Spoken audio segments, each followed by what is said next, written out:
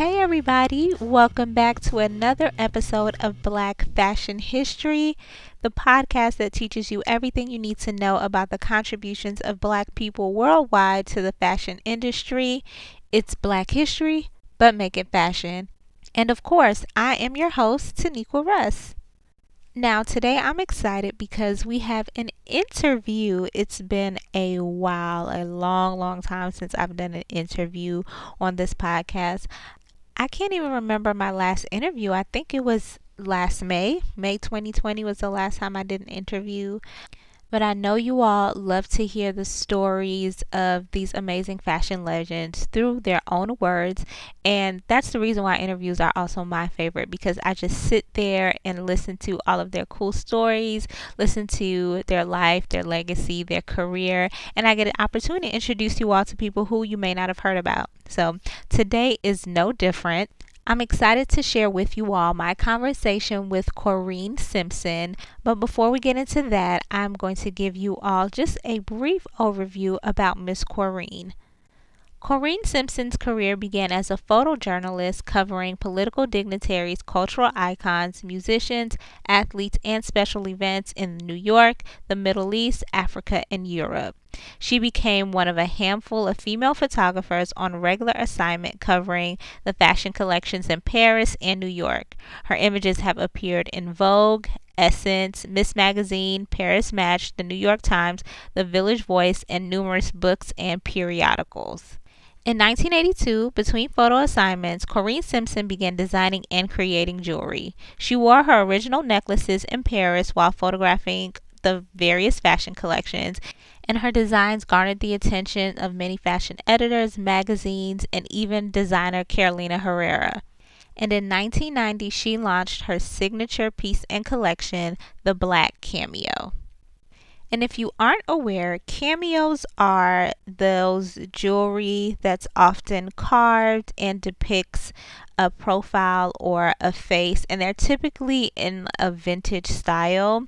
And if you still can't picture what a cameo is based on my description, make sure to follow us on Instagram at Black Fashion History Podcast, or check out the website blackfashionhistory.com, and you'll see a picture of a cameo. And I promise you, once you see one, you'll know exactly what I'm talking about. But it's important to keep that in mind as I share my conversation with Miss Corinne, because it's going to be really important. And now let's get into the career and impact of Corinne Simpson. So how did your career begin as a photojournalist? Wow, okay. Let me think. How did it begin? Oh boy. Well, I was working as a secretary raising my two children, and I knew that I could not keep doing this forever. So my mind told me, well, you need a career. You don't need a job. You need a career. At certain times, at this age in my life, years ago, you were encouraged to get a job all the time. Get a job. But a job isn't what I wanted a career. And so I thought writing would be a good career, lifestyle writing. And I was published by different magazines. But then I did not like the photographs that accompanied my articles. Because I saw people much differently than the photographs that I was given by them, by the subject. So I decided, well, I was also freelance modeling at the time, working as a secretary, doing fashion shows and so forth. And I knew a lot of photographers, so I called one of them up, Walter Johnson. He's deceased at this time. He's a Vietnam veteran that had the disease that they had at that time, but he was a brilliant photographer and chemist. And I asked him, could I borrow a camera? And I remember he came over to my house, loaned me this camera, and in a few minutes, like a half an hour, he showed me how to work the camera. With the metering, because we didn't have digital at that time. Digital was not invented, of course, back in the 70s. So I had to learn to read the meter and how to do it. And that's how I started. Here's a very important point. So I was working with Vi Higginson. She had a magazine called Unique New York. I don't know if you ever heard of her magazine. It was a very popular magazine at the time. And it was a little slim, long, cute magazine too. Very nice. And I called her up. I didn't even know who she was. I called her up and asked to speak to her in her office. And I told her I had an idea for her. I was dating a bartender at the time. I said, why don't you do an article on bartenders? I'm dating a bartender. And I would like to write about the bartenders in New York. And she said, that sounds like a great idea. So she said, go ahead. And, she told me how long it should be, blah, blah, blah. I wasn't really taking pictures then. And that's how I started. That's really how I started, Taniqua. Yeah, and I was freelancing. I was still holding a job because I couldn't give up my job. I was still holding a job. And on the side, I was doing my articles. And eventually, I became one of the editors of the magazine. And she told me, you will now be one of the editors. And I didn't even know what that meant. Of course, an editor is an idea person. I always brought ideas to the magazine. So this is what I've learned over the years is to have ideas. Always have ideas. The ideas would grow into other things. So that I became not only a photojournalist for the magazine, I was directing the creativity of the magazine. So I was very excited to do that. So what made you pick that instead of going into modeling as your career at the time? Because modeling, I wanted to do something more creative than modeling. I mean, modeling is creative. I just took little jobs. I knew I wasn't meant to be a model. Let's just put it that way. I'm always battling the weight factor. I didn't want to, you have to keep skinny. And I didn't want to, I just was over that. I didn't want to do that. I wanted to do something. I like to be behind the scenes, behind the camera. I don't want to necessarily be in front of the camera. That's why. And I like to see my name in print.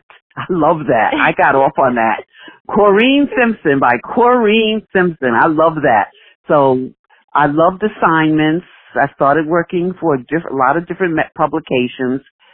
And, that will lead into my part of the design work. This is going to lead, it's a good segue because I was working for these different publications, but the money would take a long time from publication to get to me.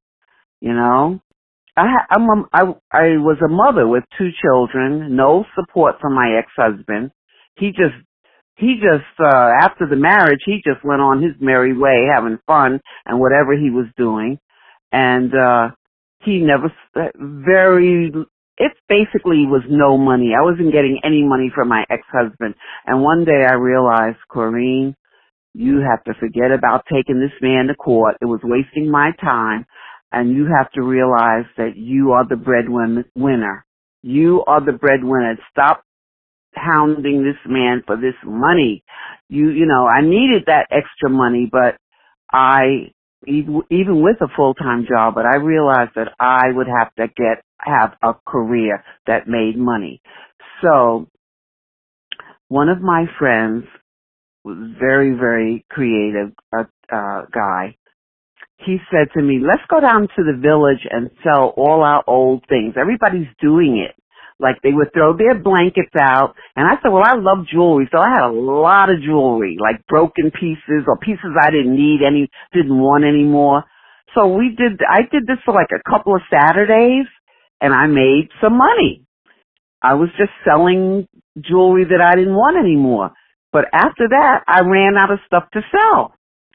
So Richard, his name was Richard DeGucci. Richard said to me, well, why don't we make some jewelry? Why don't we make some jewelry? And I said, well, I don't know how to make any damn jewelry. But I said, let me go down to the bead district. And I said, where do you get the parts? And he said, down here. So he went his way and I went my way. And then it was just fortuitous. I met this guy at one of the stores, and he showed me how to do some basic little things. So I used to always just make necklaces because that was easy. And they would sell. I would sell them on the street in the village, like Astor Place around in East Village, right? Mm-hmm. And that would bring in extra money. I would only sell one day a week, and that would bring in extra money to add to my salary. Because, you need money when you have kids. They gotta be fed. They need this. They need that. So I needed that money. So that worked very well for me. Oh, but you know what, Taniqua, I just forgot something. Years before I had kids, I was part of a religion that was, the Jehovah's Witness religion. And I was doing missionary work in Puerto Rico. And the way I survived in Puerto Rico was I would buy jewelry wholesale and sell it from door to door. So I always had this connection with jewelry. I did very well. I only had to go out one day a week, and I made enough money to do the basic missionary work that I was doing at the time. And I said, so that sort of cemented my love of jewelry. I was selling. I learned enough Spanish that I could talk in Spanish, speak in Spanish to my customers, and I would just knock on their door and open my bag, and the women would love it. They said, "Oh, I love that. I love that. How much is this? How much is that?" So I could sell jewelry. So then when I became a photographer, I decided, and I was selling on the street with Richard, and then I decided, oh, this would be great for me to make my own pieces, and that's how I got started. Mm-hmm. But of course, I didn't know how to do anything else, so I went to school. I went to the School of Visual Arts. I went to FIT, the School of Parsons School of Design. I would take little courses. I didn't go for a degree. If I wanted to learn how to work with metal, I would go to Parsons. I studied under Deborah Aguado, who is a silversmith, and I would learn just enough that I could do what I wanted to do in that particular field, earrings or whatever I needed. And every time I made money, I would invest it to take a course at one of the design schools. But I never got a degree in design. And you know what's funny, Taniqua? And you know what I realized? I'm trying to remember exactly what I was trying to say here. I lost my train of thought. I went to the school. I learned just enough. Every time I made a nice amount of money, I would invest it back in my business, meaning back in myself. And every time I did that, I made more money. Every time I took a course, I made even more money than I was making before. You know what I mean? I am fascinated with the fact that you just get out there and get to it. You say, I need to make money, so I'm going to sell some jewelry. I don't know how to make jewelry, so I'm going to learn how to make jewelry. And then now you're starting, you're designing jewelry to sell. And then even with your journalism work, it's like, I don't like these pictures, so I'm going to take my own. I don't know how to take pictures, but I'll learn. And I'm obsessed with that. Well, that's what we have to do in life. Yeah. But when I tell people, for example, in my design work, I tell people I never got a degree in jewelry design. I never did. I never got a degree in anything that I'm doing. But one thing I learned is you have to learn to speak the language. You have to know enough that you can go to a specialist in your field, and you have to know the language and tell them what you're trying to achieve, but know the language of that field. Know what this means, that means, blah, blah, blah. So I would learn enough that I could sit down with someone who's an expert at it and tell them what I'm trying to achieve. And when I spoke at the Smithsonian one time about that, and this young lady came over to me, and she said, "Oh, you really opened the door for me, because I thought you had to have a degree in the field to succeed." I said, "No. Do you know how many multimillionaires there are who never went to business school, who never went to Wharton School of Finance or, whatever, Harvard School of Business? You know what I'm saying? People never, you don't have to have these things. You just have to have, I think you just have to have the idea, the concept, because you can always go to someone who's an expert, sit down with them, pay them to do what it is that you need done, and move on. You know what I'm saying? Not that I made things by hand. I have a studio in my apartment. I can sit there and make things, but I can also have a concept and go to a model maker, go to this person, and get done what I need to do. So that's important. And in photography, I got to know a lot of photographers, and anytime I had a question on how to do something, they've always been helpful. You know, but you got to ask the right person, of course. Somebody you think that's amenable towards you, and ask them, I have a problem. Can you help me with this problem? And people are very wonderful like that. They will help you. When I got the camera and I started taking pictures, I was only taking pictures with available light because I didn't know how to use lights. I didn't know how to use the flash.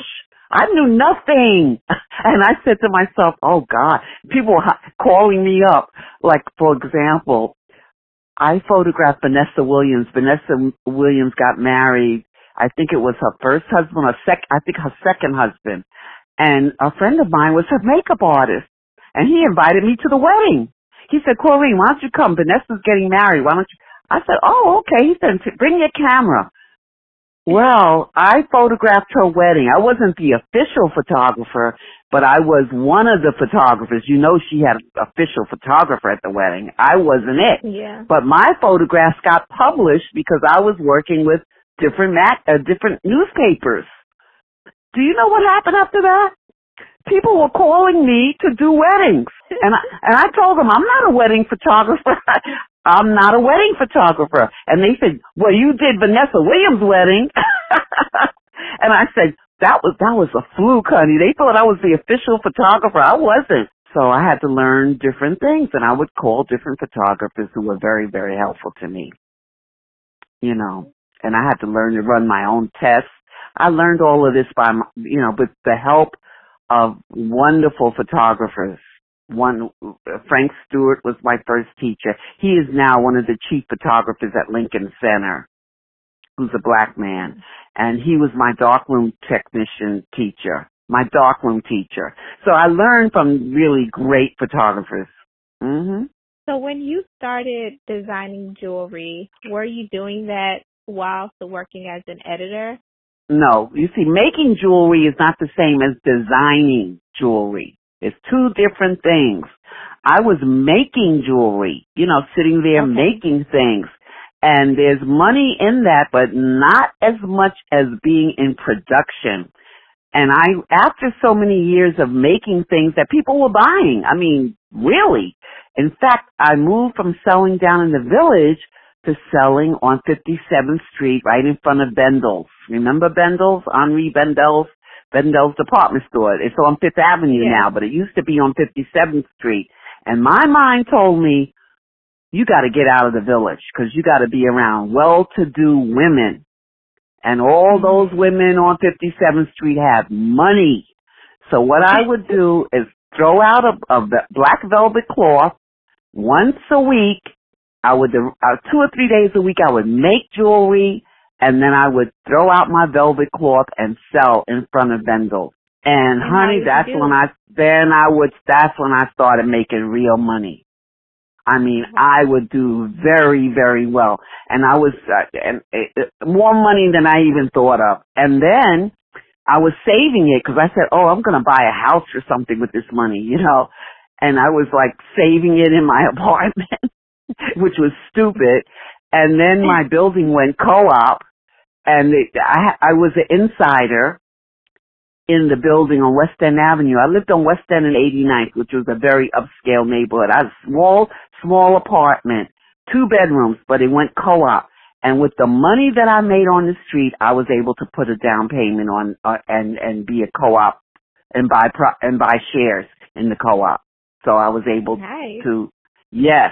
So if I hadn't done this hustle, Taniqua, if I had not done this hustle, I wouldn't have been able to buy my apartment. And people were calling me up saying, can I buy your apartment in the neighborhood? Because they knew the build. I said, and my daughter, who's very, very smart, she said, Mommy, we've got to buy this apartment. She was like 11 years old at the time. We have to buy this apartment, Mommy. Well, she graduated as an adult. She went back to school and she graduated from NYU business and stuff. But at 11 years old, she said, Mommy, you got to buy this apartment. And that's what happened. But of course I had to pay all the back taxes on that money. You cannot go to the bank with money because then the IRS, would ask, well, where'd you get this money from? So I had to pay I was saving this cash money, but I paid all the back taxes and was able to buy the apartment, put a down payment on it because you had to put down a certain amount of money. You know what I'm saying? That's how I was making money. I was freelancing as a photographer and making jewelry. And one day, guess who walks by me on 57th Street? One of the top designers in America. And her name is Carolina Herrera. She might be American, wow. but she's Carolina Herrera walked by me and I recognized her immediately. And she looked at my necklaces and she said, oh, these are wonderful. And she said, do you have more? I said yes, because the best things I would leave at home because the police would come and confiscate your goods. So I didn't want the best stuff to be taken. So I had the next to the best. Let's put it that way. So I still have the note. I still have the note that she wrote her name and her address of her salon on 57th Street. And the next day, my daughter and I went to her salon, and she said, each piece is more magnificent than the last. She told Glamour magazine that. And do you know, I stopped working on the street after that because I realized you've been discovered, so you can't work on the street anymore. And I was glad to not be on the street. I was so happy because I was terrified every time I went out there. And I would be out there maybe I wouldn't be out there that long, 2 or 3 hours. That's it. And I would make my money and pack up and go home. But do you know, one man came by, it was mostly white women that I was selling to too. It wasn't black women. It was white women. And one day, this white man came over to me and he said, oh my God, it's my anniversary. And I forgot that tonight is my anniversary. And he said, I would like to get something for my wife. And I had packaging, girl. I was always into packaging. Beautiful shopping bags, tissue paper. I'm totally into that. So I said, so I can make it look fancy, schmancy, So I said, tell me what your wife looks like. How big is she? How tall is she? Because, if she's short, she can't carry a major piece. So he told me, right. And I said, well, I think she would like this. He bought it. And a couple of days later, Taniqua, he came over to me. He said, you have saved my marriage. I said, really? He said, remember me? I came by. It was my anniversary. He said, when I came home with that necklace, my wife went crazy. He said she was so excited to get this fabulous necklace. And one time a black woman came over to, these are some of the stories. One time a sort of middle-aged black woman came over to me, kind of plain looking, and she bought a necklace for me. And she didn't want to get the bold necklace that I told her to get, because I could see she was shy. So I said, I think you should get this. She came over to me like a week or two later. She said, I have never gotten attention like I get when I wear your jewelry. She said, men come over to me and say, oh my God, that is the most beautiful necklace. And she said, I've never got attention like this in my life. No, that's what jewelry does for women. Makes them stand out in a crowd. And Native Americans who made all that fabulous jewelry, Native American jewelry, with the turquoise, they would give the most shy person in the tribe a fabulous piece of jewelry so that they would gain confidence in themselves. I had a pretty good career making jewelry, but then I didn't start designing jewelry until 1989.